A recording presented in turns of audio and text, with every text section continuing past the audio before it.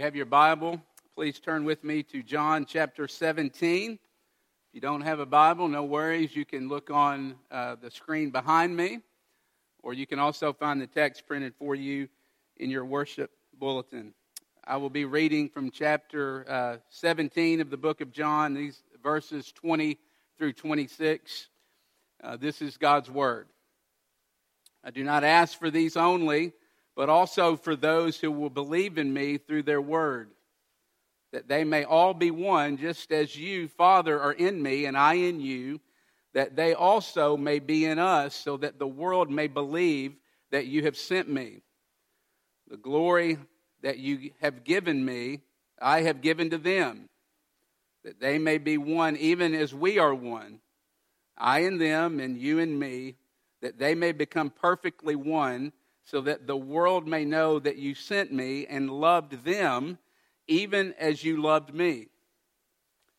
Father, I desire that they also, whom you have given me, may be with me where I am, to see my glory that you have given me, because you loved me before the foundation of the world. O righteous Father, even though the world does not know you, I know you, and these know that you have sent me. I made known to them your name, and I will continue to make it known, that the love with which you have loved me may be in them, and I in them. Let's pray together.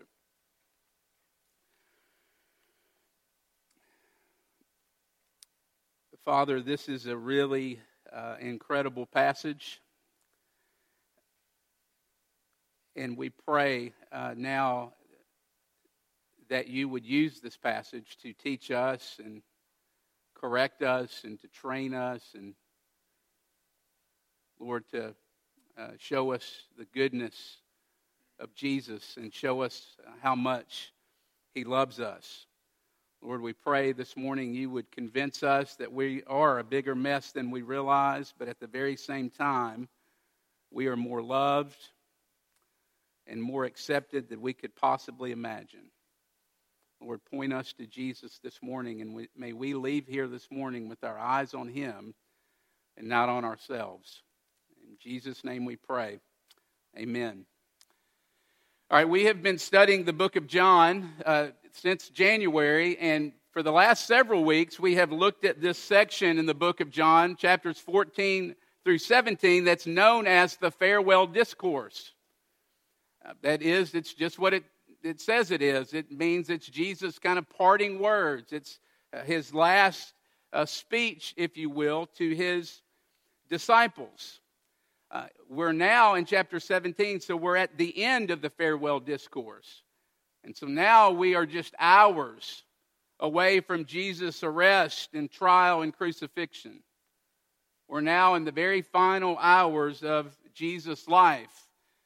And Jesus has been instructing them. If you've been here the last few weeks, he's been talking to his disciples a lot about the Helper, the Holy Spirit, who he will leave with them when he is gone. But now Jesus' instruction turns to prayer in chapter 17.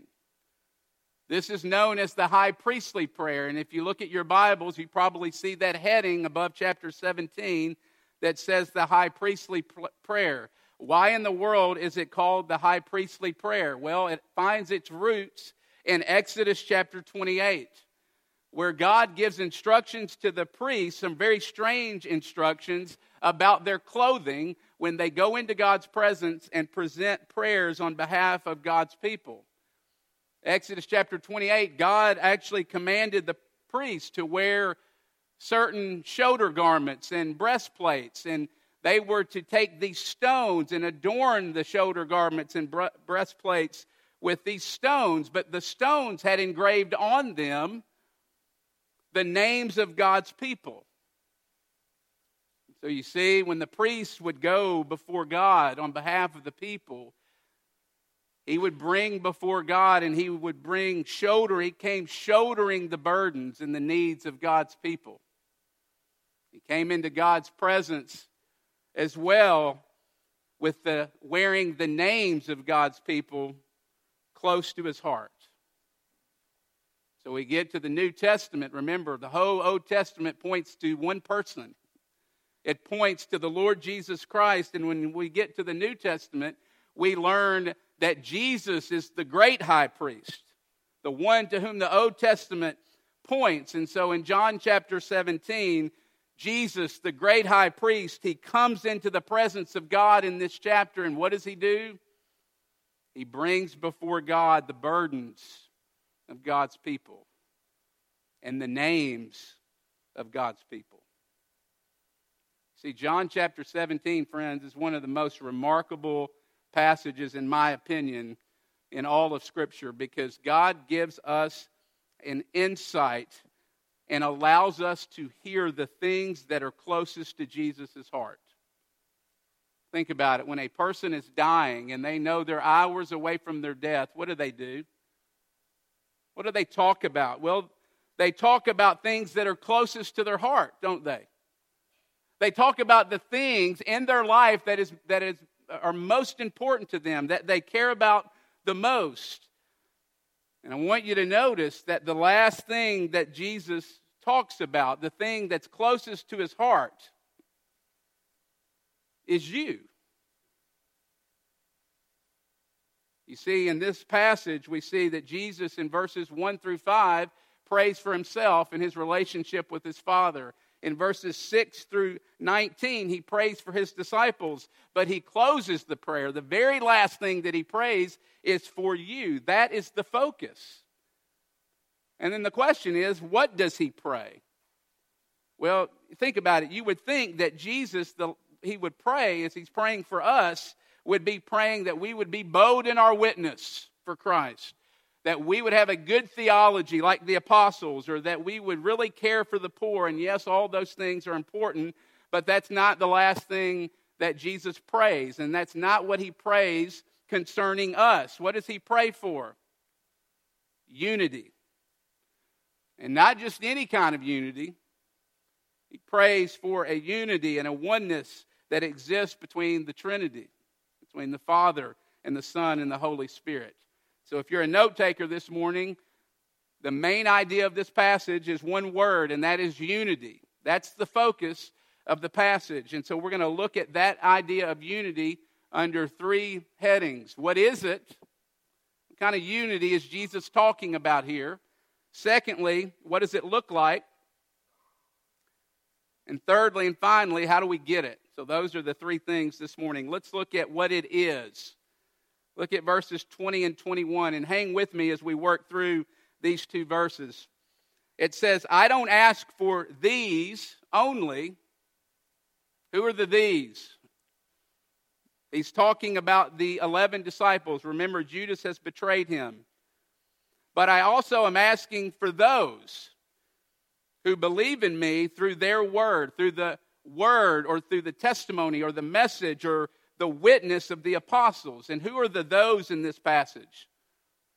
The those are us. It's everyone from these 11 disciples up until now and beyond, until Jesus returns and takes us home. And so what does he pray for? Well, he's praying for us, that those disciples and that all of us and all of the people after us, look at verse 21, that they all may be one, just as the Father and Son are one. And so he's praying for unity. But here's the million-dollar question that I think is very important as we think about this passage, and where people tend to go wrong looking at John chapter 17.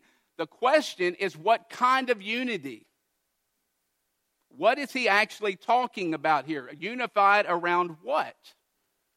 Well, let me start by saying what he's not saying. He's not praying for a unity of structure. He's not praying even that we would be unified in everything we believe, all the way down to the every dot and T crossed, believe it or not. He's not praying that we would all in the Christian church, all 55, I think I Googled it, 1,000 Christian denominations, that we would all have the same view of the sacraments or the same view of church government. That's not what he means. He's not praying that we would all get under one big roof as one big happy family in a big unity event. Not that that would be a bad thing, but that's not what Jesus is praying here. When he talks about unity and being unified and being one, he is simply talking about that we would be one in a continuation and the unity in the message that the disciples were proclaiming. He's praying that our message as the church would be the same as their message 2,000 years ago. That's what he's talking about unity in that sense. What was their message? Very simply, it was Christ and him crucified. Remember, the Apostle Paul said, I claim to know nothing but Jesus and him crucified. Their message was the message of the gospel. And so when Jesus is talking about unity, it's around the message of the gospel. And so what does this mean? Well, it means that real Christian unity comes when the church is united in the preaching of the gospel of Jesus Christ.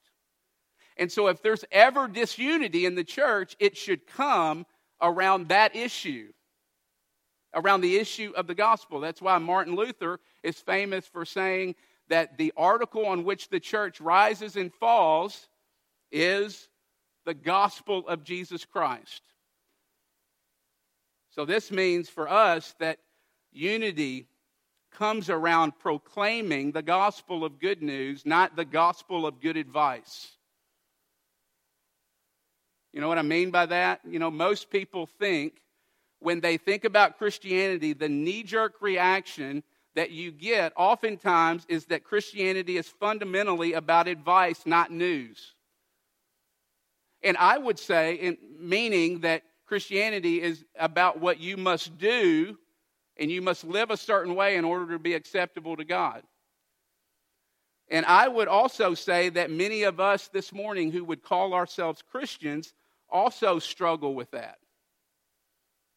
We also struggle, don't we, with leaning into and thinking the gospel more often than not is advice rather than news. In other words, there's not much good news in our gospel lots of times, is there? See, we often think of it as advice. You need to stop doing this and start doing that. You need to start going to church more consistently. You need to read your Bible more and pray more and go to more religious activities and Bible studies. And if you follow that advice right down to the T, God will bless you and hear your prayers. You don't sin in big ways along the way. God will save you and bring you to be with Him.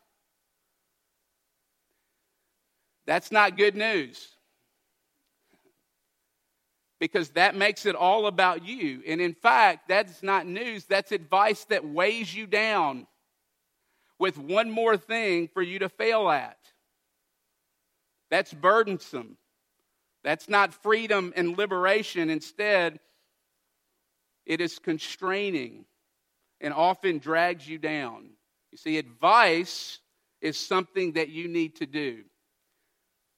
A few years ago, there was this middle school principal in Wisconsin who made national news for posting an F list outside his office for everyone in the school that was passing by to see. He posted the student's name, and right next to their name was an F.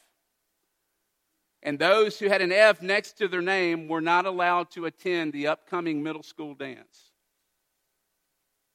See, if we're honest, that's often the way we think about Christianity, isn't it? All the people who have made an F and have screwed it up can't go to the dance. Friends, that's the lie of religion. Religion is advice. Religion says, get your act together. Confess your sins and then come over here so that you can be good like the rest of us. That's not Christianity. Christianity is the complete opposite, because Christianity is news about what someone, the Lord Jesus, has done for you. You see, Christianity says you'll never be good enough, that you can't clean your act up enough, but Jesus was good enough for you. Christianity says the reality is we're all on the F list because we've all broken God's law. But the good news is that Jesus passed the test for us. And he takes our test and he rips it to shreds and takes us to the dance. Is that better news? Yes. That's why it's called the good news. And the unity that Jesus is talking about here is a unity around that message. Because that's the message that the apostles were proclaiming. And that is why at our church, every single thing we do, we want to center it on that message. We want you to leave here on Sundays and in every encounter you have with our church, not with your eyes on yourself and what you should be doing in order to make yourself acceptable to God, but with your eyes on Jesus and thankful and rejoicing for what he has done for you. Secondly, what does it look like? It's interesting, this unity that is talked about in this passage is not unity for unity's sake, or it's not unity that's an end to itself, but it's actually a means to something else. It's a unity that has an outward face to the world. It's a unity with a means of, let me say it a couple different ways, a means to evangelism or a means to mission. It's a missional kind of unity. Look at verses 21 and 23 and you'll see what I mean. Probably picked up on this. Jesus prays twice in 21 and 23, may they be one so that the world may believe that you have sent me. Did you hear that? May they be unified so that the world would believe I am who I say I am. In other words, here's what he's saying. We are called to intentionally arrange our life in such a way so that people would see the way we love others and love Christians within our community so that the watching world would stop and say, something's going on there. We're not called to just any type of community, but God is calling us to a community that would be so unique that the watching world could not help but stop and take notice. A community where the world looks and says, how in the world are those people getting along? They have nothing in common. Those people should be enemies, but they're friends. So they look at the world and say there's no explanation other than something supernatural is happening inside that community. It's what we see with the disciples, isn't it? Think about the disciples. Think about who was sitting around this table with Jesus as he's praying this prayer. You have, I won't go through all of them, but you have Simon the Zealot. He hated Rome. He was a rebel against Rome, sitting right next to who? Matthew, the tax collector, who was working for Rome, who had sold out his own people in order to collect taxes off of his own people. Natural enemies, now friends. You have the doubter, Thomas, who struggled to believe, sitting right next to Andrew, who was eager and who was all in and shared his faith every chance that he got. Think about who was around Jesus. Think about the diversity of the people that were around Jesus. You had moral people and immoral people and joyful people and sad people. You had Republicans and Democrats. You had hard chargers like Peter. And then you had people who were more passive. You had young people and old people. So when you hear Jesus talking about unity, it's not a unity. It doesn't mean sameness. It's important. It doesn't mean sameness. In fact, it's the complete opposite. This kind of unity that Jesus is talking about doesn't go around differences. It actually transcends differences. Because when Jesus comes into your life, he relativizes your background. Did you hear that? When Jesus comes into your life, He levels and relativizes your background. And it means that your background doesn't matter anymore. It doesn't matter how you grew up. It doesn't mean that it dissolves your background and that that's not a part of who you are, but your background in Jesus gets demoted. And suddenly it is judged by the gospel. Friends, in the kingdom of God, the kingdom that Jesus is creating, it doesn't matter what school you went to. It doesn't matter what your job is and how much money you make. It doesn't matter your race. It doesn't matter whether you're black or white or Asian. Jesus' call for us is to drop our cultural hang-ups and come together as a new humanity. And when that starts to happen, look out. When that starts to happen, a watching world will look at that and say, wait a minute, those two people don't like each other. They have nothing in common because they are so different, but yet they are friends. When that starts happening in the Christian church, the watching world sees it, and it becomes missional. They want to be a part of something like that transcends our natural differences. But let's be honest. That's extremely difficult, isn't it? It's extremely difficult because it takes so much hard work and intentionality on our part. And I'll include myself in this, but we do not like to place ourselves in diverse situations, do we? No, we like to spend time with people who are just like us.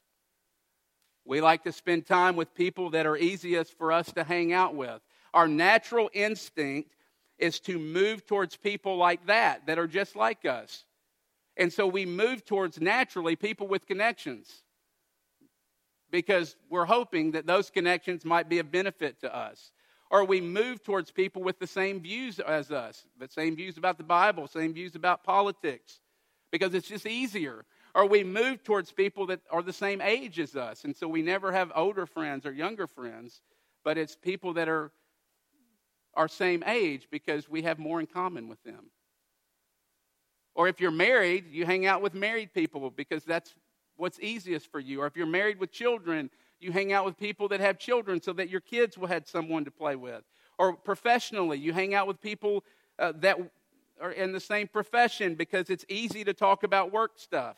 And when we do that, where does that leave us? Completely surrounded with people that are just like us. And Jesus wants something better. Jesus wants something richer for our community. He wants something richer for our community, a community that we would choose for ourselves. It takes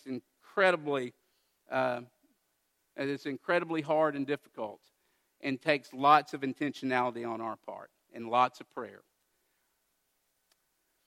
And so, do you have friends and people that you're in relationship, and the only thing that you have in common and the only thing keeping you together is Jesus? The simple fact that you know Jesus. Do you have those people around you in your community? And if not, would you join me in praying? A very practical application is that we would simply pray for God to help us, and that He would give us different people around us, that we would have friends that are different from us. Lastly,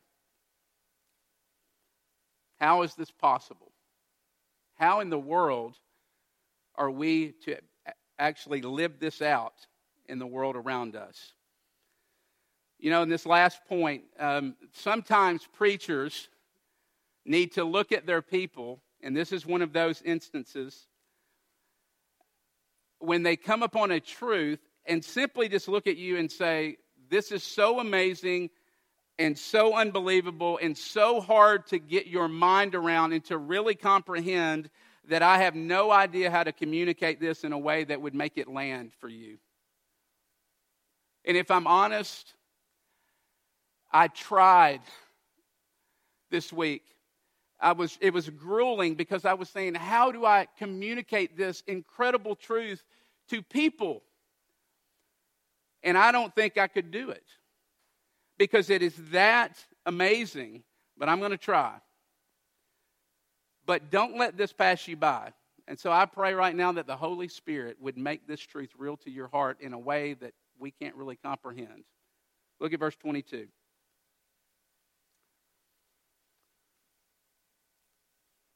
The glory you have given me, I have given to them. The glory you have given to me, that's what Jesus is saying, that God has given him, I have given to you. We look into the world for glory, don't we? And the glory of the world is fleeting and it fades and it passes away. But Jesus is saying here, I have given my people, you, a glory that is permanent, that never fades away. It gets better. Look at verse 23. And I in them and you in me, that they may become perfectly one, so that the world may know that you sent me. And here it is, and loved them, even as you have loved me. That's crazy. He's saying that God the Father loves you just as much as he loves his one and only Son, Jesus. And I have no idea really what that means and how to grasp that in this finite mind.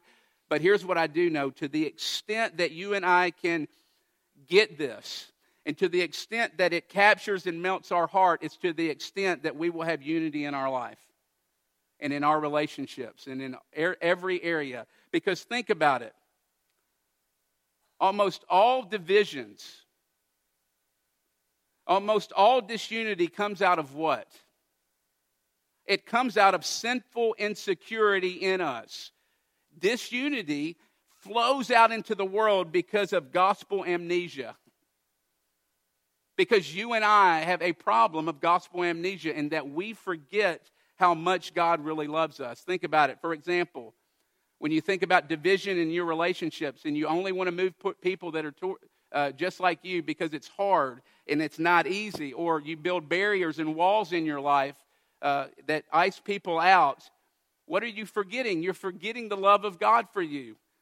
You're forgetting that Jesus moved towards you when it was not easy to love you because of your sin.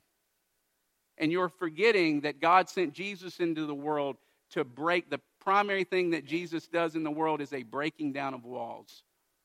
Jesus came into the world to break down the wall of sin that existed between us and God, so that we could go and break down the walls that exist between us and other people.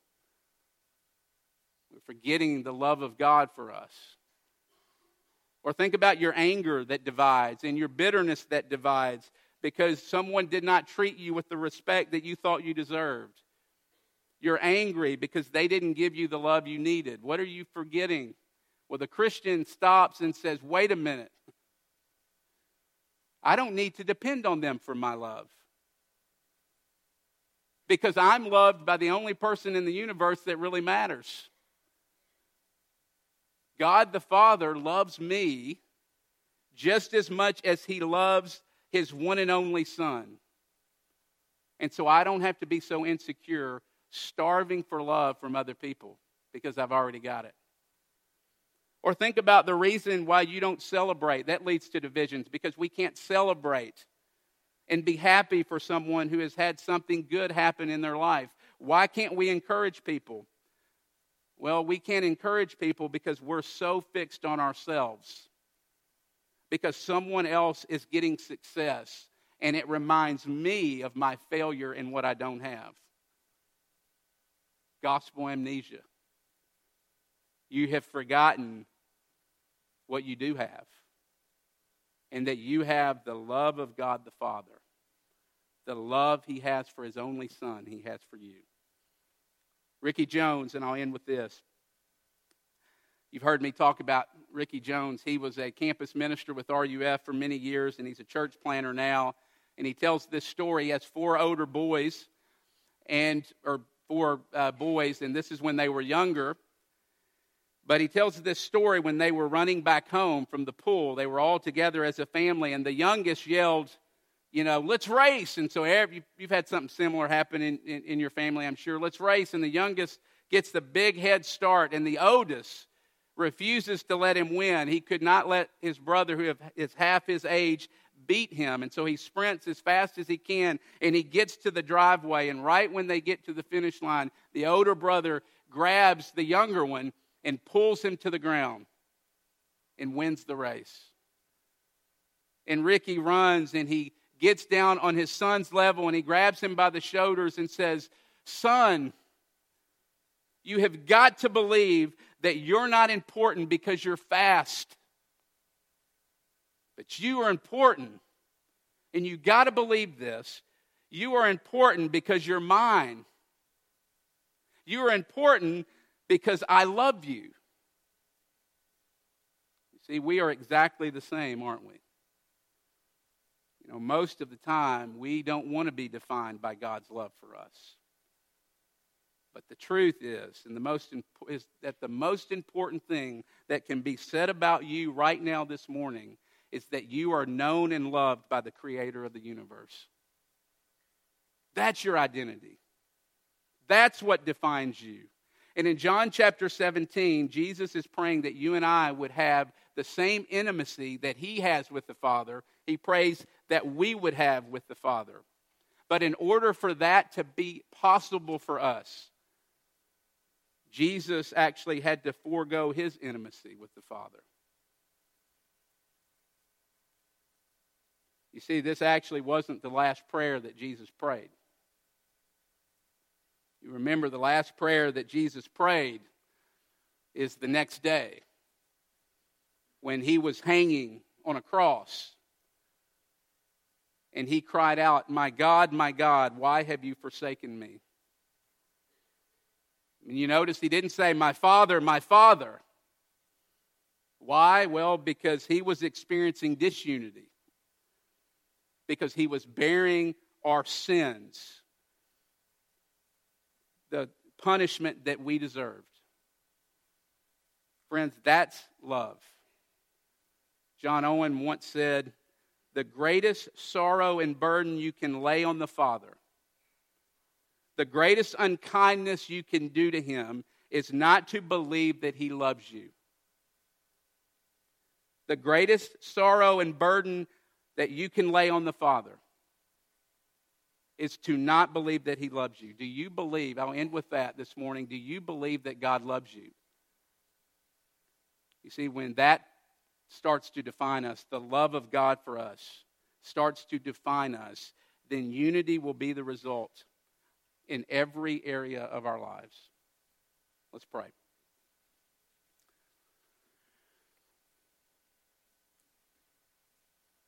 Father, thank you for loving us like this. Thank you that even when we were enemies, you died for us and moved towards us. And you moved towards us. We pray that your love would flow out of us into the world around us. We pray that those around us in our relationships would see something in us that is so different that they would be drawn to it. In Jesus' name, amen.